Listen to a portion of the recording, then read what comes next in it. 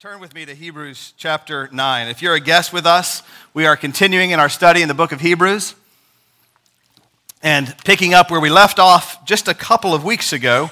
Last week, obviously, as our sort of fall kicked off and our new calendar year kicks off, we took a quick break from that. But now we're returning back to our study in the book of Hebrews. If you are a guest with us, you haven't sort of been along with us through this journey of Hebrews, just want to invite you wherever you find a podcast, you can find those sermons. You can go back and listen to those and catch up with us. We are probably, I think, just about a month away from finishing this up, so you'll have a little bit of work to catch up, but just think of all the time that you'll get to burn in your car listening to God's word being expounded. So it'll be a good use.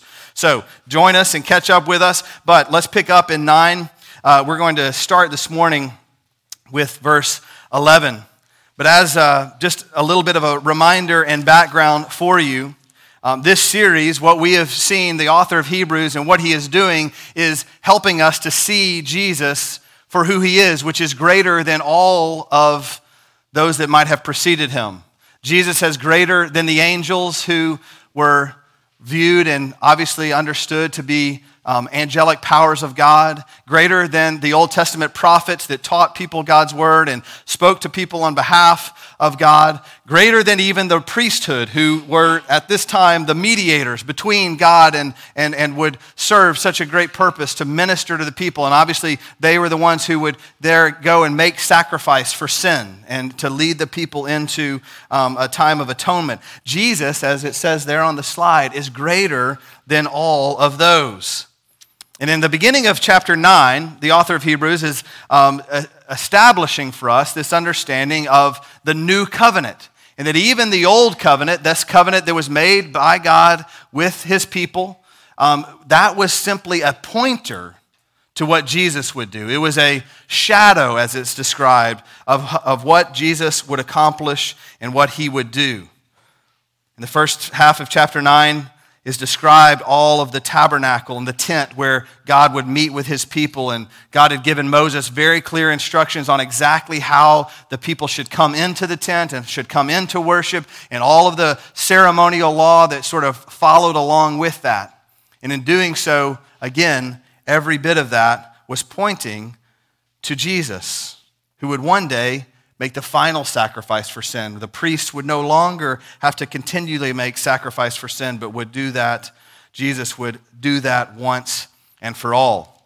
So with that, we look at verse 11, picking up in verse 11 of chapter 9. When Christ appeared as a high priest. And remember that Christ has been elevated as a high priest. It's above all of the other high priests. A priest after the order of Melchizedek, which you heard Caleb preach on about a month ago. Melchizedek, who was a king and a priest. Jesus was a priest after this line. A king and a priest. But when Christ appeared as high priest of the good things that have come, then through the greater and more perfect tent, not the tent that was made with hands, that is, not of this creation, he entered once for all into the holy places, not by means of the blood of goats and calves, but by means of his own blood, thus securing an eternal redemption. Christ comes as high priest in fulfillment and in a sense to replace the priesthood who had served a purpose under God's law for a season. But here as high priest, he comes to fulfill what they could not fulfill. And it says in verse 12 that he entered once for all into the holy places, and not by the means of some other sacrifice. See, there had been previously the priesthood would sacrifice goats or bulls, and this was the blood sacrifice that was offered to God to atone for sin, and it was through that sacrifice that people were able to come in and enter into relationship with God, enter into his presence. But the law could not do that forever. It was hindered. This is why it says that Christ entered in as the greater and more perfect. He entered in through the sacrifice of his own blood, thus securing an eternal redemption. What this shows us is what the law could not do, Jesus did. The law had been given for a purpose, and the law had served the people. It was, again, a means to point to Jesus and to point to what he would come and do finally. But it was insufficient. It was insufficient because it did not offer an eternal sacrifice. More than that, the law teaches us, or what we see in the law, is that all it can do is restrain and inform us of our sinfulness. It cannot cleanse us of our sinfulness. This is why he continues in verse 13. For if the blood of goats and bulls and the sprinkling of a defiled person with the same, or with the ashes of a heifer, sanctify for the purification of the flesh, how much more will the blood of Christ, who through the eternal Spirit offered himself without blemish to God, purify our conscience from dead works to serving the living God? So we see two things here as we look at verses 12 and 14 with more focus. See, under the old covenant, sin was only temporarily cleansed. The priests would have to enter into the holy place on a regular basis, on an annual basis. They would make atonement for the sins of the people. Then they would leave, and they'd have to keep doing that over and over and over again. There was even, it's described by this, and this is, I know, a little bit more detail than you might have been prepared for, but there were channels that were created in the temple to allow the blood to flow out because there was that much sacrifice having to be done over and over and over again on behalf of the sinfulness of the people. And under the old covenant, it could only be temporarily cleansed. And this cleansing was also only surface level. It did not transform the worshipers. Their hearts weren't changed. They would come in, the priest would offer atonement for their sins, they would go out, and they would come back in later and doing that over and over and over again in this cycle. But look at what it says again more closely in verse 12. He, Jesus, entered once for all into the holy places, not by means of the blood of goats or calves, but by means of his own blood, thus securing an eternal redemption. An eternal redemption. A redemption that will not go away. Does not have to be reconstituted on an annual basis, but it's an eternal redemption. His blood secures for us something that the law could never secure for us. What the law could not do, Jesus did. And then look at verse 14. How much more will the blood of Christ, who through the eternal Spirit offered himself without blemish to God, purify what? Not just our external situation, but purify our conscience from dead works to serving the living God. Purify our conscience. So not only do we have this external purification that is eternal, we also have this internal purification. Our consciences are transformed. Not just an external cleansing, but an internal work of God. The people's hearts were not transformed through the sacrifices of calves and goats. Their consciences weren't redeemed. They were left to ultimately dead works, it says. They kept trying to make their way to God, kept trying and having to do ceremonial practices in order to be made right before God. Dead works. Conversely, when Christ came as the greater sacrifice and the final sacrifice for sins, and when our hope is put in him, we have this eternal cleansing and eternal redemption, but we also have this internal cleansing that takes place. It lasts. Our hearts are transformed. If you've ever wondered, and yes, we have fickle hearts and we have to battle the flesh, and Paul wrote a lot of letters, and that's another sermon series to get to. But have you ever wondered, why is it that we constantly have this battle? Perhaps it's because we have not understood what Christ has done fully. Our consciences haven't been transformed. We've been trying on this sort of religious game for a little bit. And perhaps you're here this morning so that you can see and understand that Christ, as our great high priest, has made a final sacrifice, a sacrifice that will transform your soul internally.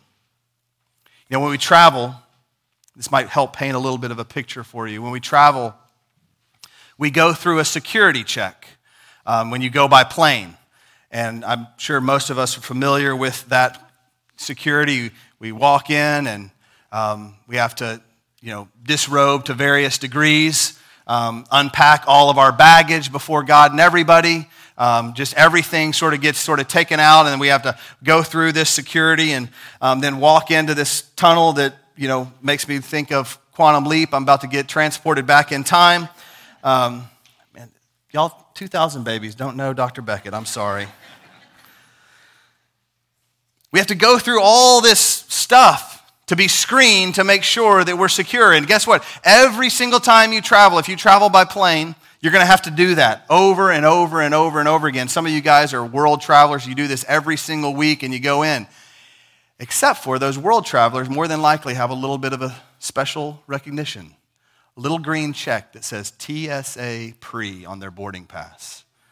And if you have that on your boarding pass, the federal government has deemed that you no longer have to disrobe, take out your baggage, have to do any of these things. You're kind of cleansed. We sort of recognize you as a safe traveler. You can go through, and all you have to do is just sort of walk through and wave at the guy, be nice, drop off a Starbucks, and you're good. That is not prescriptive, by the way. Don't try that tomorrow when you fly. But in a very silly way, and that's just pales to try and paint the picture. Under this old covenant, we're constantly having to be re-inspected, constantly having to go through security, constantly having to be checked and sort of coming before God, atoning for our sins.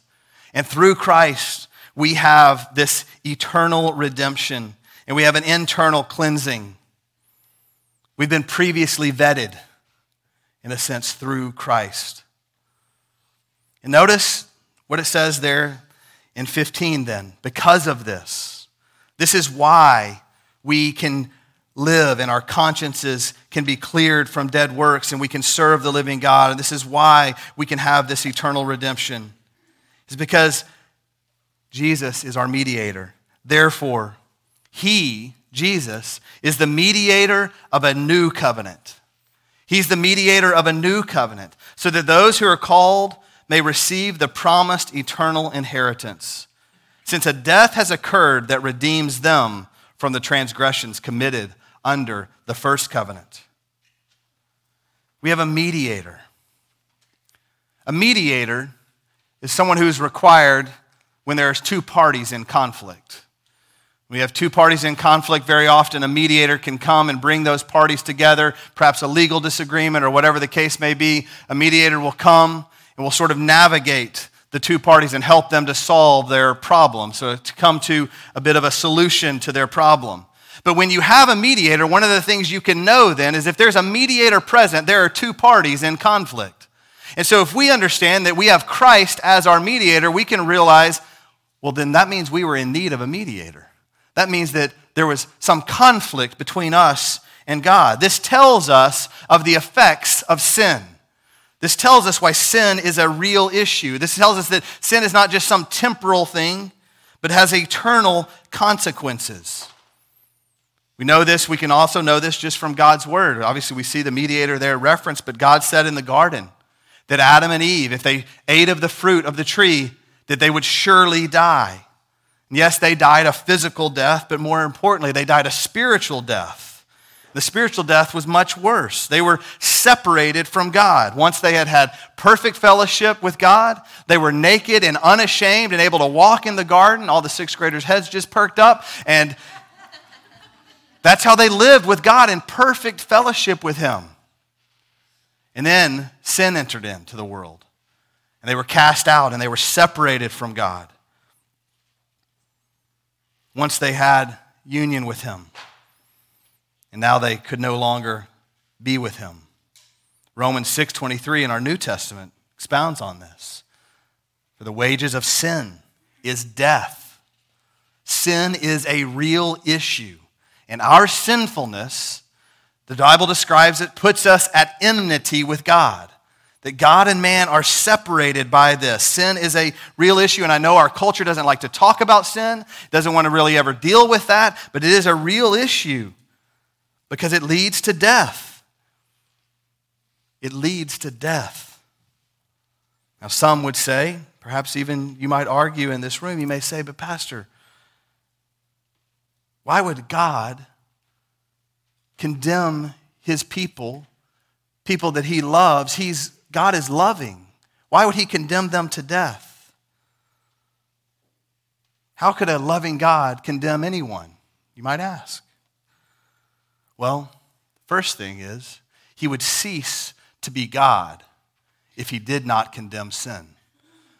Because if he did not condemn sin, his holiness and his justice would now be in check.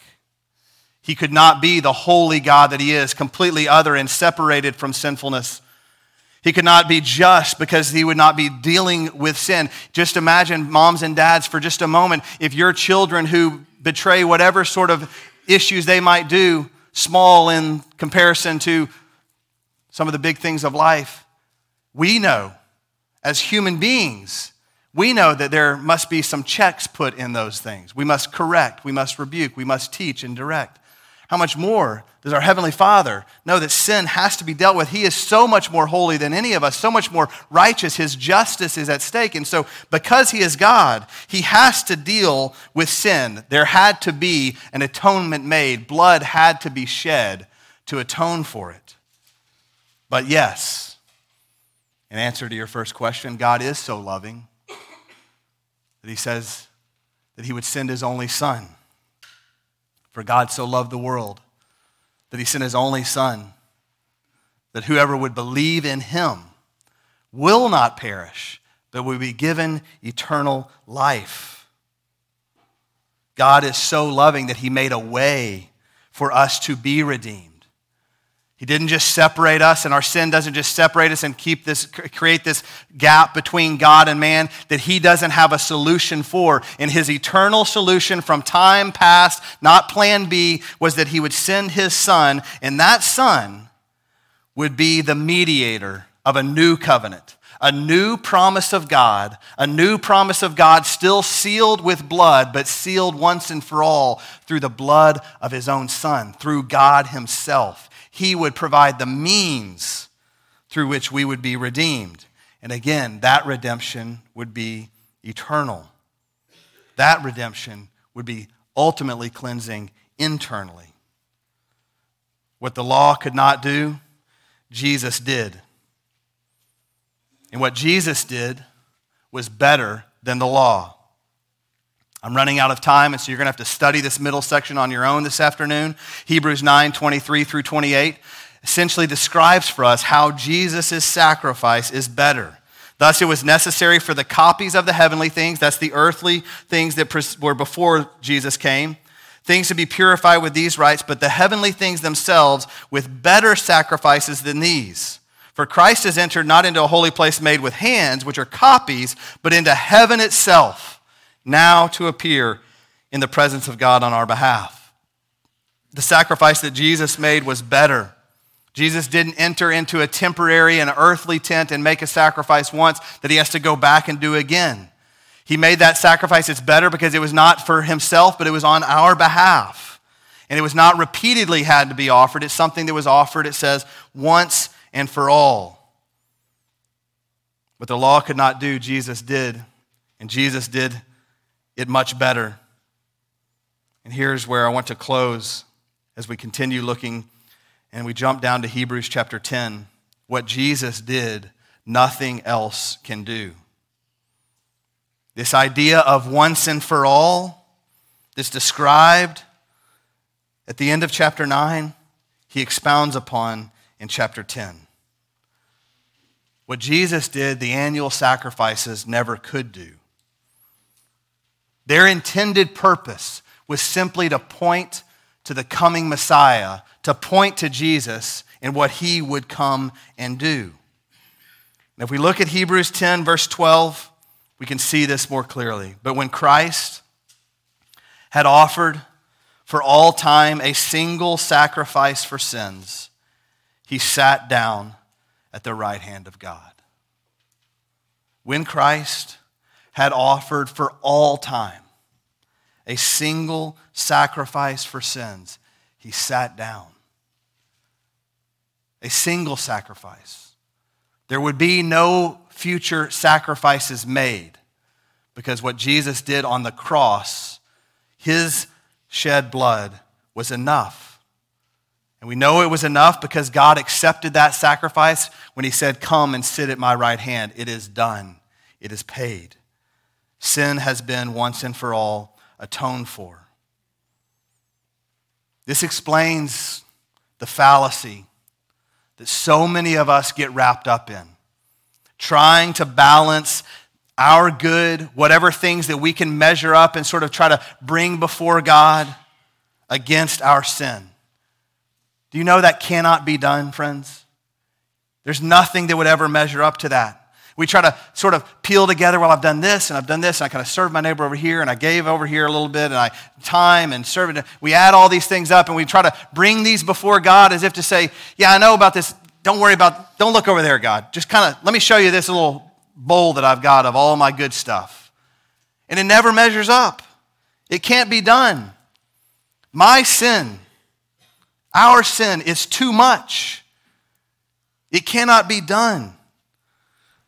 And conversely, this also explains the fallacy of trying to atone for your own sin, trying to make some sort of sacrifice or to deal with your own sin in your own way. So often, as I meet with many of you and have conversations about your life, we catch up for a coffee or whatever opportunity we have to get together, and I hear these types of phrases all the time. So just know if you've said this, I'm not quoting you personally. It's everyone says this to me. Yeah, I need to be in church more. If I see someone in public, I can just guarantee you they're going to tell me, yeah, I know, I've kind of been missing a little bit, you know. I need to do better. I'm not a very good Christian. I need to go do this or that. Now that Holy Spirit conviction of those things, that's right and worthwhile. And Paul, again, he wrote a bunch of letters about that. That's another sermon series.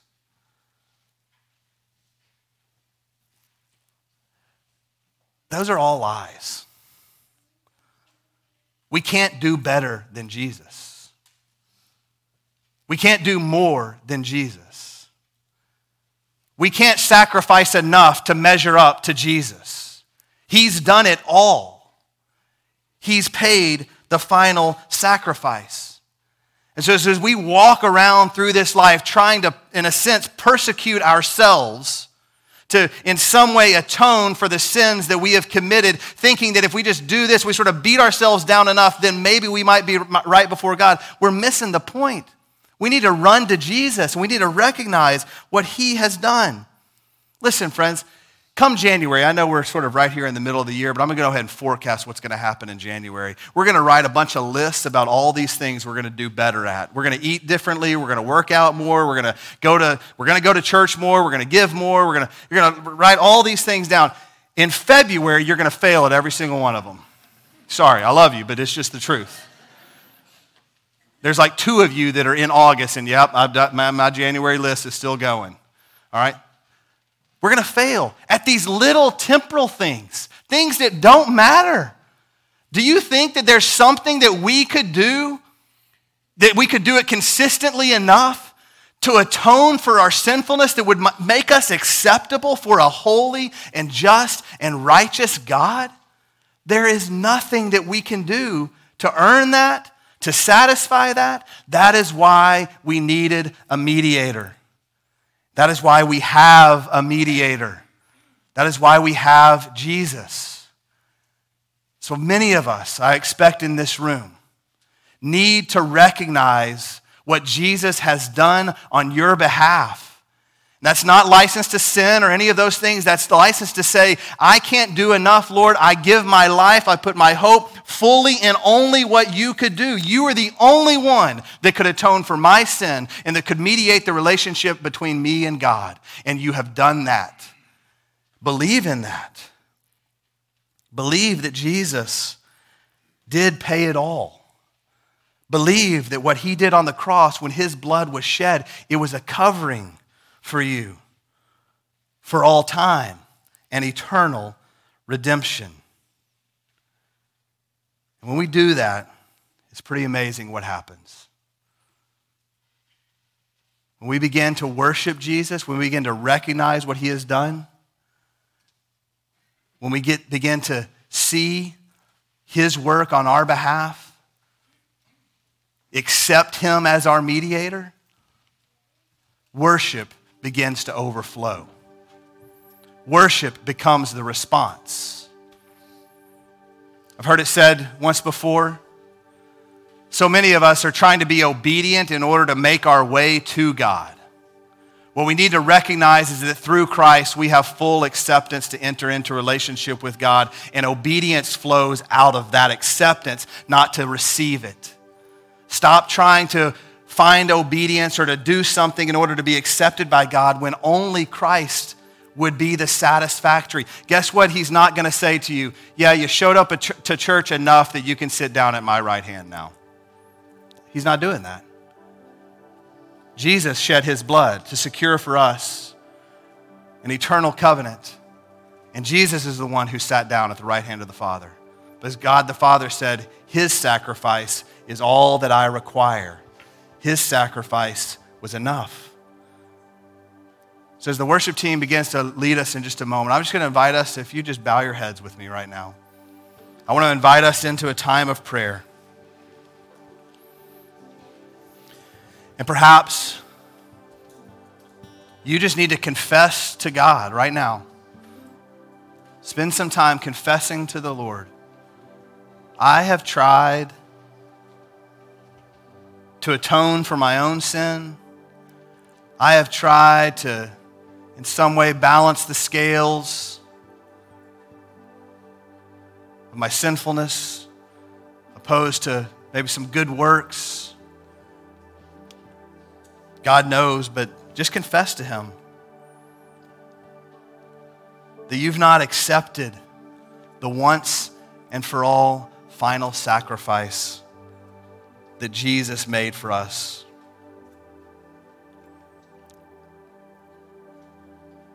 I know there are some in this room who have perhaps spent much of their life, maybe some younger ones, at least a few years of their life,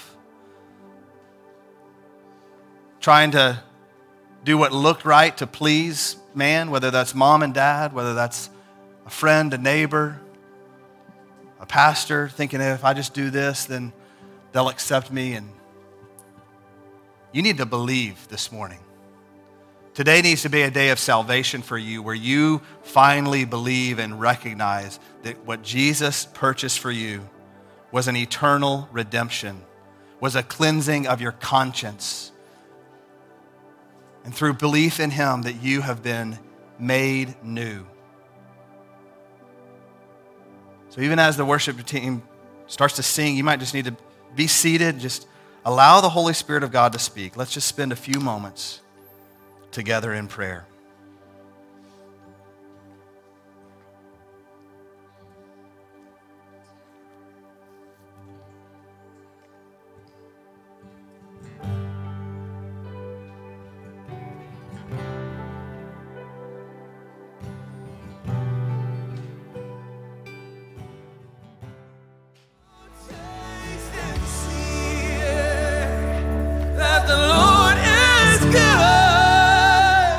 Thanks for listening to the preaching of God's Word at City Church Melissa. We meet Sunday mornings at 9 and 10:45 a.m. at 2300 Vineyard Hill Lane, and we hope to see you there soon. City Church Melissa, for the glory of God and the good of the city.